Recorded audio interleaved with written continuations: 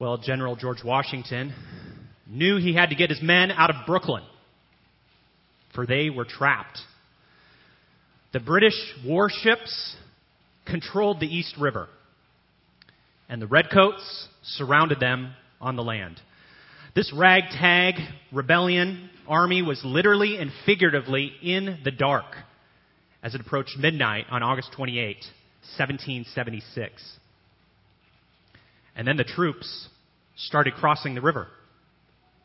It was a windy night, so the Brits couldn't be on the river in their ships patrolling the river like normal. They had to anchor nearby. And these beleaguered Americans were silent as ghosts. One American ferryman counted 11 crossings as he helped the soldiers move from bank to bank across the choppy waves into New York. And yet, dawn was coming, and still many of the troops had not had a chance yet to cross. It was a laborious process. The morning light threatened to expose the soldiers who were trying to escape Brooklyn in the secrecy of night. If the Brits would have seen them, they would have had no way to defend themselves. But then, a dense fog fell. There was one soldier who remarked that the fog was so thick that he couldn't see his fellow soldiers 6 feet in front of him. So the exhausted soldiers continued to cross the river in the morning under the cover of the fog, until all 9,000 American soldiers had escaped, save for 3 who stayed behind to loot the camp, and they were quickly captured by the Brits. The Brits were shocked. How did this happen? Right under their noses. You know, it's interesting to consider today, what if? What if General Howe and the British had pursued their victory on August 27, 1776 at the Battle of Long Island, or the Battle of Brooklyn, whatever you want to call it? The Americans had nowhere to go. General Washington would have been forced to surrender. What if the wind and the fog hadn't cooperated? Would there even be a United States of America? Those 9,000 American troops had been in great danger of being discovered, which made the escape all the greater. Today, a much more profound escape is needed for us today. Winning that battle for no taxation without representation was just a skirmish. The freedom of the American slave was just the beginning. The true freedom and victory that we should be celebrating today is something more grand, more eternal, and even more relevant to our everyday lives than our independence from the British Crown. And we want to take some time to remember that this morning, which brings us to Psalm 124. I would invite you to turn there in your Bibles to Psalm 124. It's on page 543 of the Pew Bibles. You will be helped during the sermon if you keep your Bibles open. We're going to do something a little bit differently today. We're going to have the words on the screen just for a minute, so keep turning there in your Bibles. But we're going to read part of this psalm all together. So as you're turning to Psalm 124, page 543 in the Pew Bibles, I'm going to begin by reading the first verse, and then I'd invite you to join me as we read verses 2 through 8 together as a congregation. Psalm 124, a song of ascent, of David. If the Lord had not been on our side, let Israel say, if the Lord had not been on our side when people attacked us, then they would have swallowed us alive in their burning anger against us. Then the water would have engulfed us. The torrent would have swept over us. The raging water would have swept over us. Blessed be the Lord, who has not let us be ripped apart by their teeth. We have escaped like a bird from the hunter's net. The net is torn, and we have escaped. Our help is in the name of the Lord, the maker of heaven and earth. Once we conclude this sermon this morning, we will be 1/3 through our journey through the Psalms of Ascent. So let's recount our pilgrim's progress thus far. Our pilgrim was sick of Meshech and Kedar. He was in distress, and he set out for Jerusalem in Psalm 120. In Psalm 121, he looked not to the idols of the mountains, but he looked to the Lord in trust for his protection and help. And then he stood as he rejoiced in the city of Jerusalem in Psalm 122, secure within Jerusalem's walls in peace.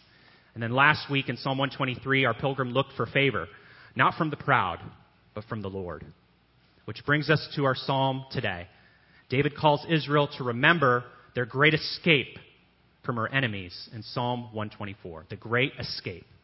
This psalm reminds us that it is not because of the weather, dumb luck, or our own skill that we escape danger. This psalm rejoices in the name of the Lord. That's where our help comes from, in the name of the Lord. God's people are called to bless the Lord for their great escape. And my prayer for us here at Hinson is that we would remember the great peril that we are in apart from Christ, and that we would rehearse together our great rescue in Christ. That's my prayer. And we're going to consider the salvation that he has wrought ultimately in the person and the work of Jesus Christ. So this is a joyful song of thanksgiving. It's a song of escape. But in order to see how great our escape is, we got to first understand how great the danger is. So I have 2 points. The great danger and the great escape. The great danger and the great escape. Let's first consider the great danger. I'd invite you to look again at verse 2. If the Lord had not been on our side when people attacked us. So the psalmist remembers and sings of a time when people attacked us. What is he talking about? That's not very specific. So we look down to the following verses to get more details. Look at verse 3.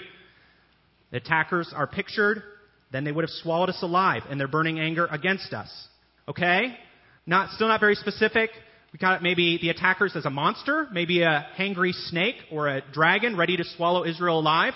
Let's keep reading. Verses 4 and 5. Then the water would have engulfed us. The torrent would have swept over us. The raging water would have swept over us. Okay, now the enemy is a flash flood, getting ready to engulf Israel. The repetition in verses 4 and 5 is meant to evoke feelings of being overwhelmed by danger, by the anger and fury of nature coming at us. Lots of repetition, word pictures, and images in this psalm. Not a lot of historical facts. And that's because we are meant to feel the fury of the enemies more than we are to figure out the who and the when of who are the enemies, when did this happen. The enemy pictured as a flood, for me, made me think, in verses 4 and 5, made me think of a story that my parents often tell me. Maybe I've even shared this with you before. But I must have been 6 or 7 years old, and our family was visiting the Oregon coast. I saw some rocks out in the Pacific Ocean, and I thought it would be cool to wade out into the waves, climb the rocks, and I was standing triumphantly on those rocks like a captain at the wild sea, when a wave suddenly swept me off the rock and pulled me under. And I couldn't catch my breath. It wasn't until my mom had to come out into the water to rescue me that I was saved. David wants us to feel the helplessness of our situation apart from the Lord here. We are the little boy, swept off those rocks, unable to get a breath under the waves. Israel could recall many events from her own history when all hope seemed lost. Maybe reading these verses, especially verses 4 and 5, made you think of the Exodus, when the Egyptians had cornered the Israelites in front of the Red Sea. The language is also very similar to 2 Samuel 5. Early in King David's reign, the Philistines spread out before Israel. It's not looking good for Israel. And the Philistines are threatening to wipe out Israel, and King David would have just been a footnote in Israel's history. Later in Israel's history, it's likely that as God's people sang these psalms together, going up to Jerusalem on one of the 3 annual feasts, that thugs and thieves might have threatened them and attacked them. Israel was no stranger to danger. And here in the opening stanza of our psalm, Israel rejoices, for she knows that were it not for the Lord, she would have been done for condemned, consumed, killed, swallowed, wiped out. And Israel rejoices in this song for how the Lord has saved her from angry enemies. She trembles with joy and relief as she sings of what would have happened had the Lord not been on our side. What about us? Have you ever felt in danger? And I don't mean the danger of getting knocked over by a wave, or even the danger that you might feel if you walk through an unsafe neighborhood all alone at night.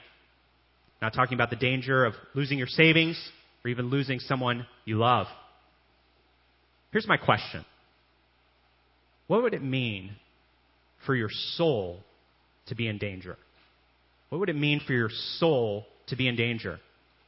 You know, in verses 4 and 5, we could translate the us as our soul. The stream would have swept over our soul. Then the raging waters would have swept over our soul. Have raging waters ever come for your soul?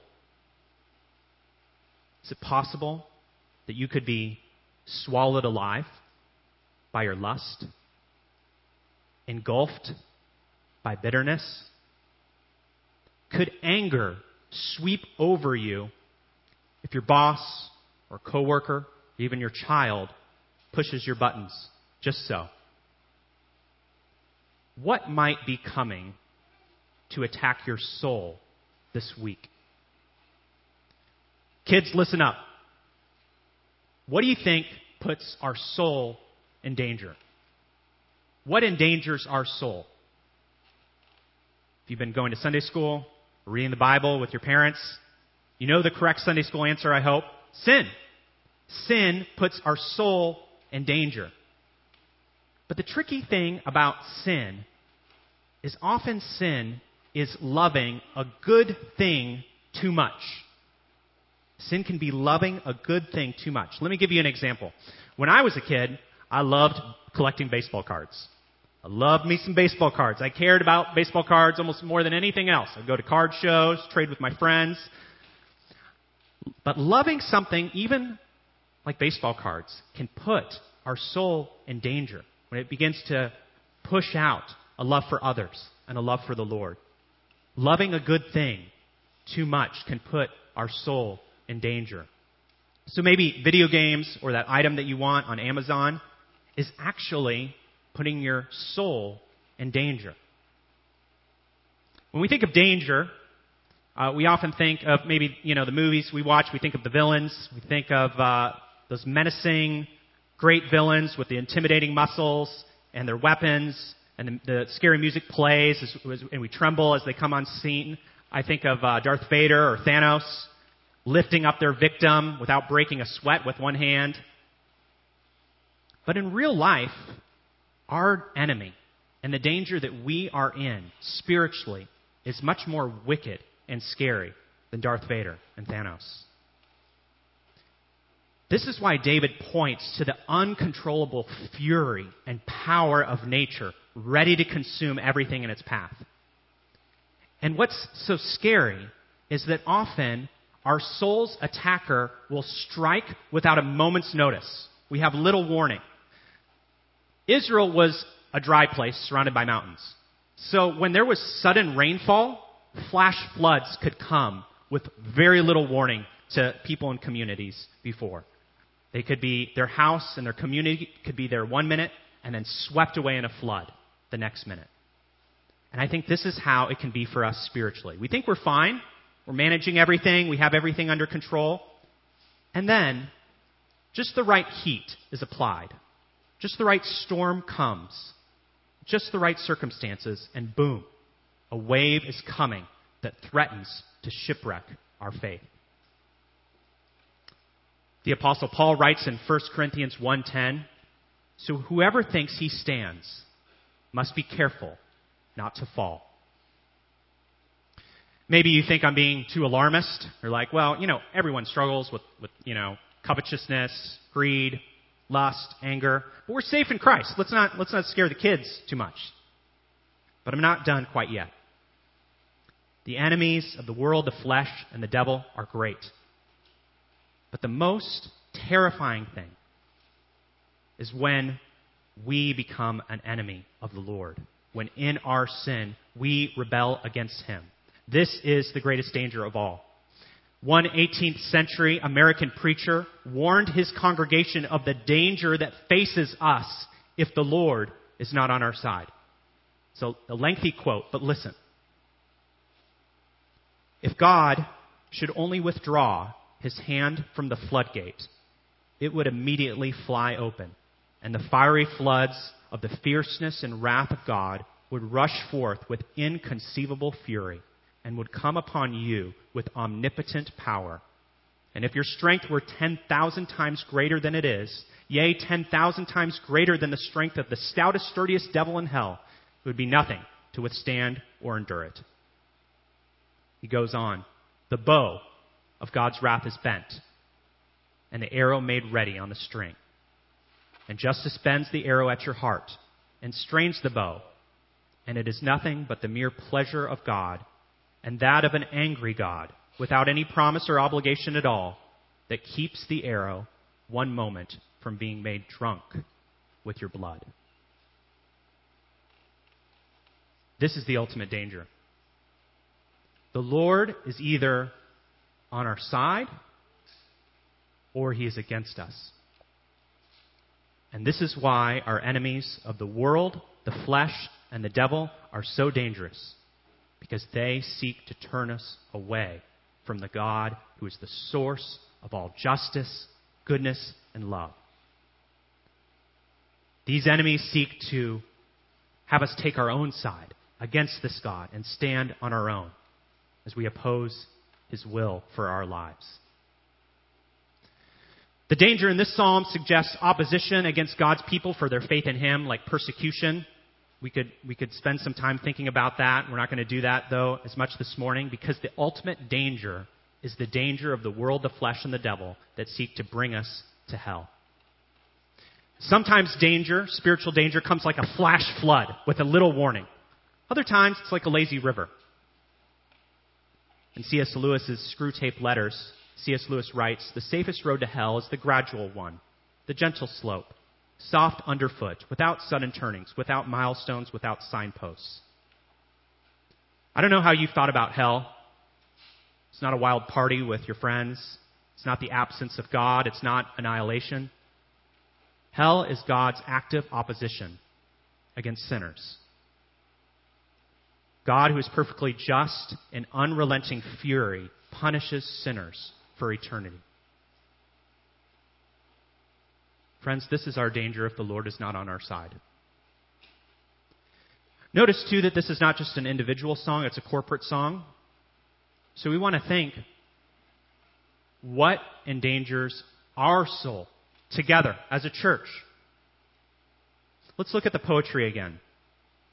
Look down at verse 6. Blessed be the Lord, who has not let us be ripped apart by their teeth. What teeth are seeking to rip us apart as a church? Now, the image in verse 7 there calls to mind like a lion pouncing, ripping apart a gazelle. So if our church is a gazelle, what's the lion? Is it gossip? Is it insisting on our freedoms and rights without considering others? Is the lion being suspicious and negative about leadership? Is it putting our trust in our performance, our theology? What is the lion that is prowling around looking to devour our church?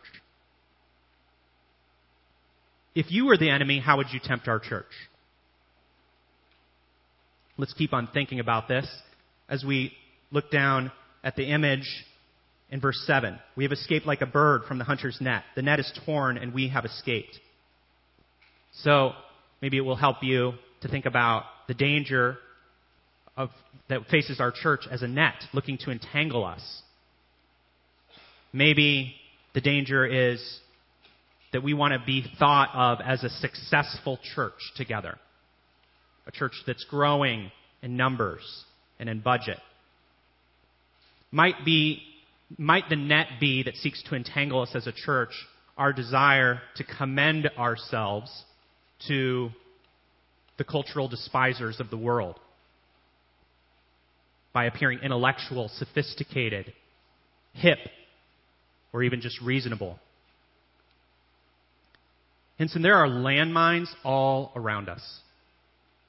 The world, the flesh, the devil are constantly looking to swallow us whole. How will we escape?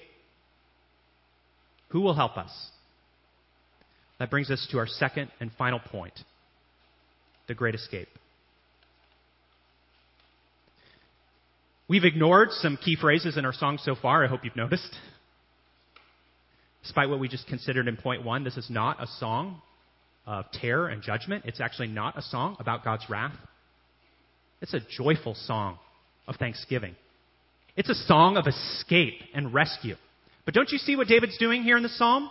We must feel the nearness of the danger to know the magnitude of the escape. So are we primed to consider the great escape now? I know I am. Believe it or not, I don't love talking about judgment and hell. So let's get after the joy of this escape. And let's take it from the top. Look at verse 1. Verse 1 begins, if the Lord had not been on our side. Verse 2, if the Lord had not been on our side. Do we need to say it again? It's pretty key. I'm not big on songs with lots of repetition. I'd be just fine if I never sang the song Oceans or I Could Sing of Your Love Forever again. Be just fine. But the repetition in this song is here for our protection. It's important. It's key. The first stanza of the psalm is verses 1 through 5, and it's an if-then construction. Did you notice the logic here? If-then. Often when we ask, what if, we're looking forward to the future. We're saying, like, what if this happens, like, in the future? Like, what if Portland gets a Major League Baseball team? Would that be great? What if Portland becomes a red state? What if Hinson becomes a seeker-sensitive church? Could I ask all sorts of what-if questions? I restrain myself there. But this psalm is not looking forward to the future and asking what if. Did you notice that? It's looking backwards. Now, at first I will say, because I think this is something that we all do at times, we ask what if about the future and worry. What if there's a fourth or fifth wave of the pandemic or whatever one we're on now? What if our pastors go liberal or woke? What if the vaccine is actually dangerous? What if she cheats on me? We can ask all sorts of what-if questions that fuel our anxiety and our worry. But this psalm is not asking those kind of what-if questions. It's not trying to get our hearts worried by asking those questions. It's looking backwards. Let me give you an illustration, because this can be maybe a little bit complicated. Let's just say hypothetically, you were about to go on a trip. You were about to get on a plane and go on a trip for work or whatever, but you get sick. And so you can't go on the trip. You have to cancel your flight. And then you're sitting at home in your bed, sick, and then you see that very flight that you were on went down in a fiery blaze, and there were no survivors. What if you had been on that plane? We look back and we see how we escaped. That's the escape that I think this psalm is getting at. We look back and we see how we have escaped. That's the logic of the first stanza. If the Lord had not been on our side, we would have been destroyed. But He is on our side. We have escaped the attack. The hangry dragon has been squelched. The flood has been stopped. And the second stanza, here starting in verse 6, leads us to what our response should be then. And it tells us who stopped the flood, who crushed the dragon. Who is this Lord who is on our side? We escape from the fowler's net, as we talked about, or the hunter's net, and the fierce beast, because our help, who is this Lord?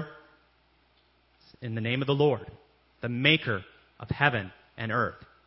And so, verse 6, we bless His name. You kind of see now the structure of the psalm? Here's the problem. We read this psalm, we say, yeah, I agree with that. Praise God for rescuing us.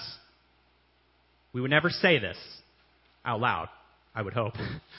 But the thing about escapees, the thing about people who escape, in our pride, we think we did it. We think, oh yeah, I was in trouble, but I turned my life around. I tore a hole in that net, I got away from that hunter. That snake was coming for me, but I'm fast. I got away. We bless our own names. We think we escaped in our own strength. We look to the help that comes from our own resources, and we boast in our escape. Just think of it this way. When you look back on your life, who do you give credit for the good things that have happened in your life? Or even the things that you've avoided?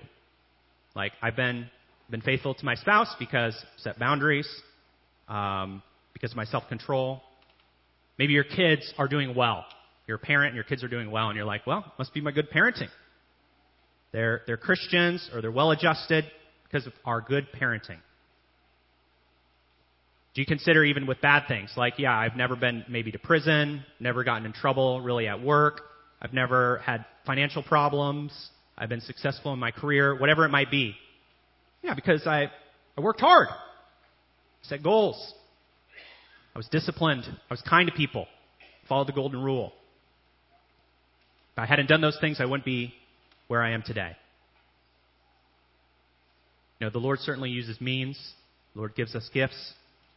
But friends, that kind of thinking is not Christianity. That is moralism. It's dangerous. Not only robs us of our joy and our great escape, robs us of the ability to sing this song with full lungs and rejoice in our salvation. And depending on the Lord, not just for our salvation, but all things. It robs God of the glory of being the all-sufficient God who helps us as the maker of heaven and earth.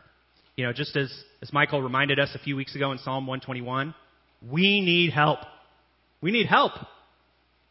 And our help comes in the name of the Lord, the maker of heaven and earth. And the help we need is rescue. We need to escape from the danger that we considered in point 1 of the world, the flesh, and the devil, and ultimately the Lord's opposition to us as sinners. God's perfect justice and authority as maker of heaven and earth. He made all things, including us. He will allow no proud, self-sufficient people into His glorious presence. God doesn't bless those who bless their own efforts. He is on the side of those who bless His name and trust in His rescue alone. So is your help in His name or yours? Are you trusting in His name or in your name? And so there's no better help than the help that comes in the name of the Lord, the maker of heaven and earth. So let's be done with trusting our own efforts at escape from danger. We cannot manage our way out of the danger that comes from the world, the flesh, and the devil. God in His perfect justice as maker of heaven and earth doesn't look down on us and say, you're trying really hard. I really respect that. You were really consistent at church. You were very generous. You memorized lots of verses. The Lord looks to see who is on your side. Who did you look to for help?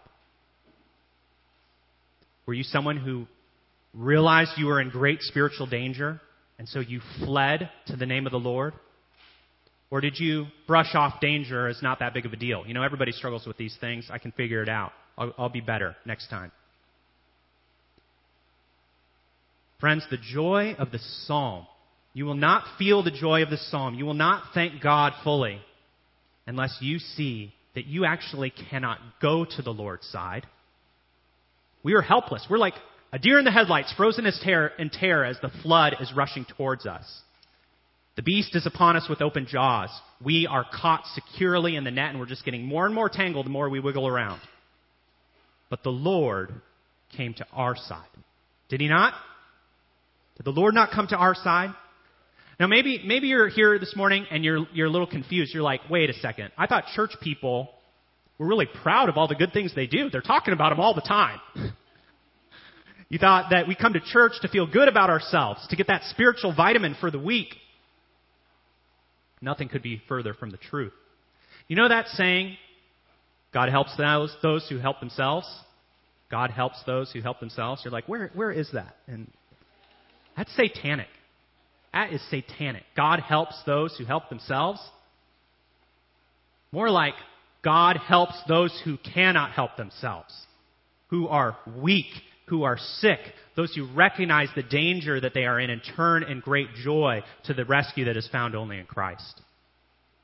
How many times do we need to read through the Gospels to get this? Jesus Christ came to seek and save the lost. He came not for the well, but for the sick. Who was justified in Luke 18 when they went to pray? Was it the Pharisee who said, "Oh, I'm so glad I'm not like that tax collector"? No, the tax collector went home, justified because he said, "God, have mercy on me, a sinner." He would not even look up to heaven. Friends, this is the good news of the gospel. Those who recognize that they are in great danger and turn to Christ and Christ alone for rescue will know the Lord on their side. The good news of the gospel is not that we love God, but that He loved us and sent His Son as the atoning sacrifice for our sins. Who is this Lord? He's the maker of heaven and earth. He made us. He made you. And He has ownership rights over our lives.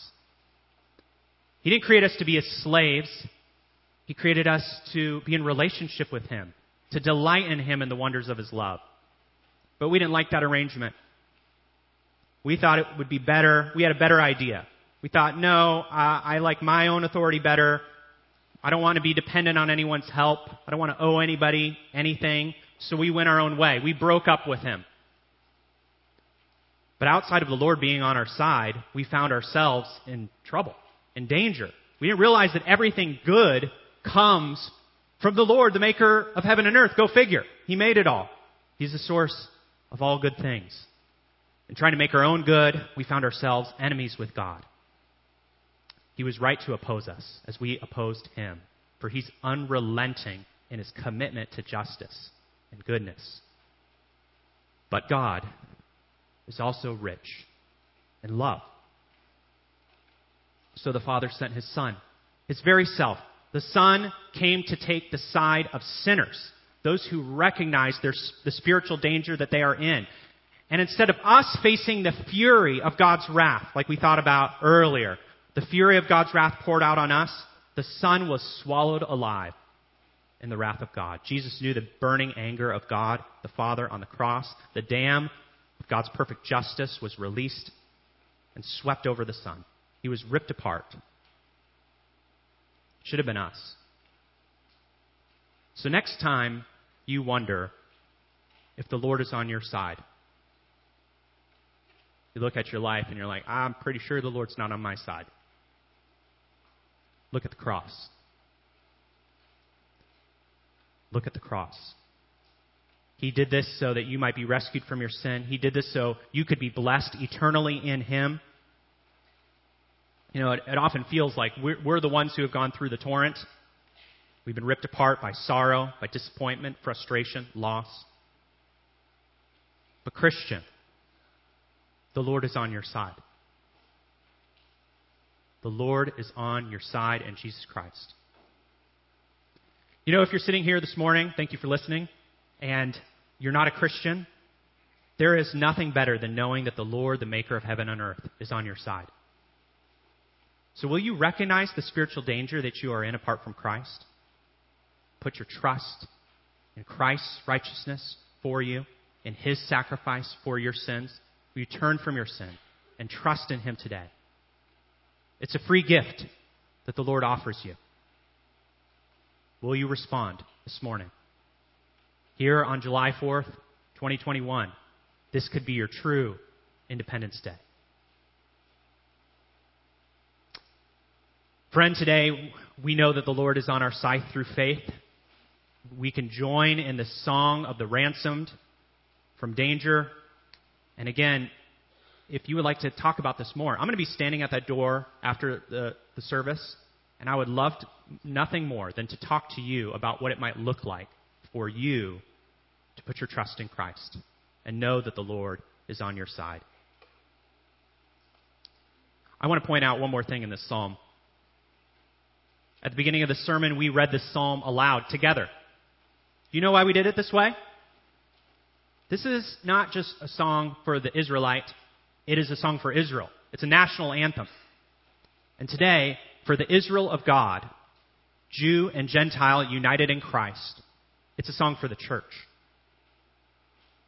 I want you to look down at your Bibles one more time. Notice that all the previous songs of ascent began as solos. They began as solos. Look at the intros in Psalm 120 to 123. Look at those first verses. Psalm 120, in my distress, I call to the Lord. Psalm 121, I lift my eyes towards the mountain. Where does my help come from? Psalm 122, I rejoice with those who said to me. Psalm 123, I lift my eyes. Notice something different in Psalm 124.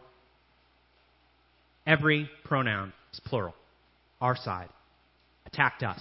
Engulfed us. We have escaped. And just so you don't miss it, that this is a congregational song. In verse 1, the worship leader calls the choir, the church, the nation to sing. Come on, Israel. Say it with me. Sing it with me. Pray it with me. The Lord did not just save me. The Lord saved us. He spared us. He rescued us. Without Him, we would have all been doomed. We are in the same boat together. And we need to be reminded of that regularly, weekly. That's why we're here, daily, of how the Lord is on our side. Is that why you come to church? Is that why you're here this morning? Or do you come to church kind of to meet your own personal needs? We come to church to help our brothers and sisters remember that the Lord is on our side. Your presence here communicates to us, to the church. We need help. We all need help. But praise the Lord that He's on our side. You know, the Lord has been gracious and kind to us in this country. We know many blessings from living here in this country. For those of us who are American citizens, it's a blessing. But the Lord doesn't promise to be on America's side. The Lord doesn't prove that He is on our side by giving us these blessings forever that we enjoy. Further, the Lord doesn't prove that He is on our side by giving us a hashtag blessed life. You know what I mean? By giving us a life free of pain, worry, trouble, and loss. That's not how the Lord proves that He's on our side. We already considered how the Lord proves that He is on our side. He proved He was on our side by sending His Son, whose blood was shed, so that we could be rescued from the greatest danger.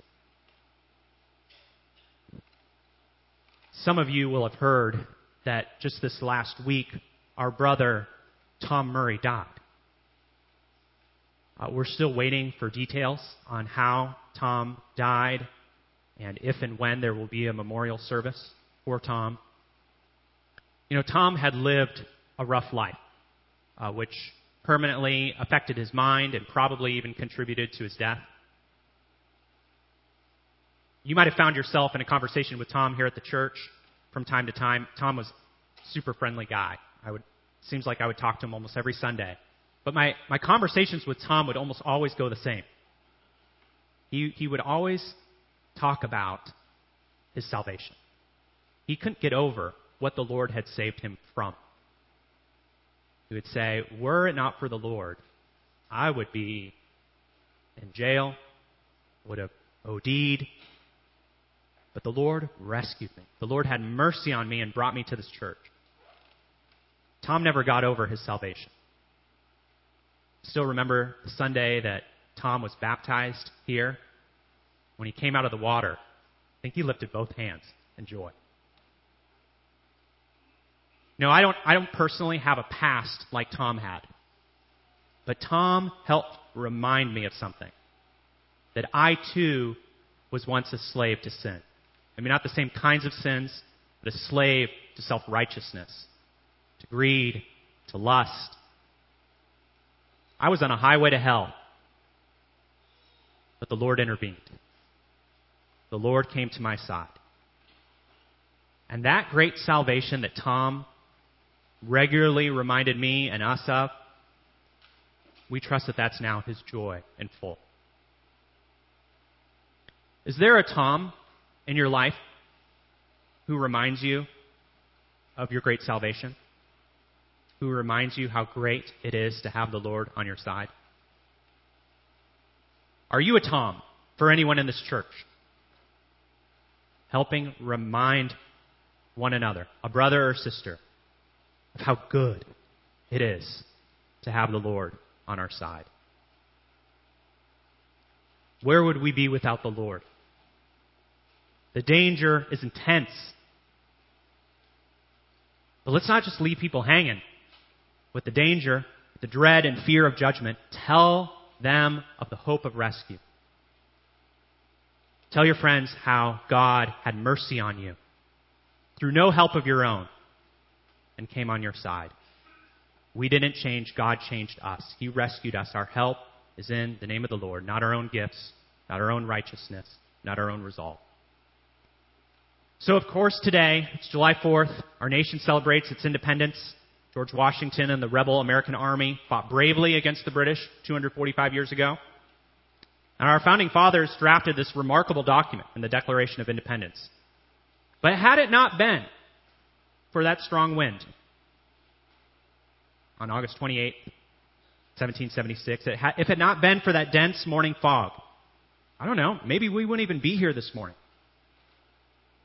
But because the American troops escaped and were eventually victorious, we celebrate our freedom. And we're, again, thankful for the blessings that we know in this country. But that's not why we're here today. That's not why we're here together. Because we know that our American independence pales in comparison to what we know in Christ. We were in great danger, but the Lord ransomed us. He proved He is with us on the cross. So we bless the Lord and we look to His help, the maker of heaven and earth. Where would we be without Him? And where are we now with Him? And eternally, where will we be? Praise the name of the Lord. Bless His name, the maker of heaven and earth, because we are secure in Him. If He is for us, who can be against us? Would you pray with me?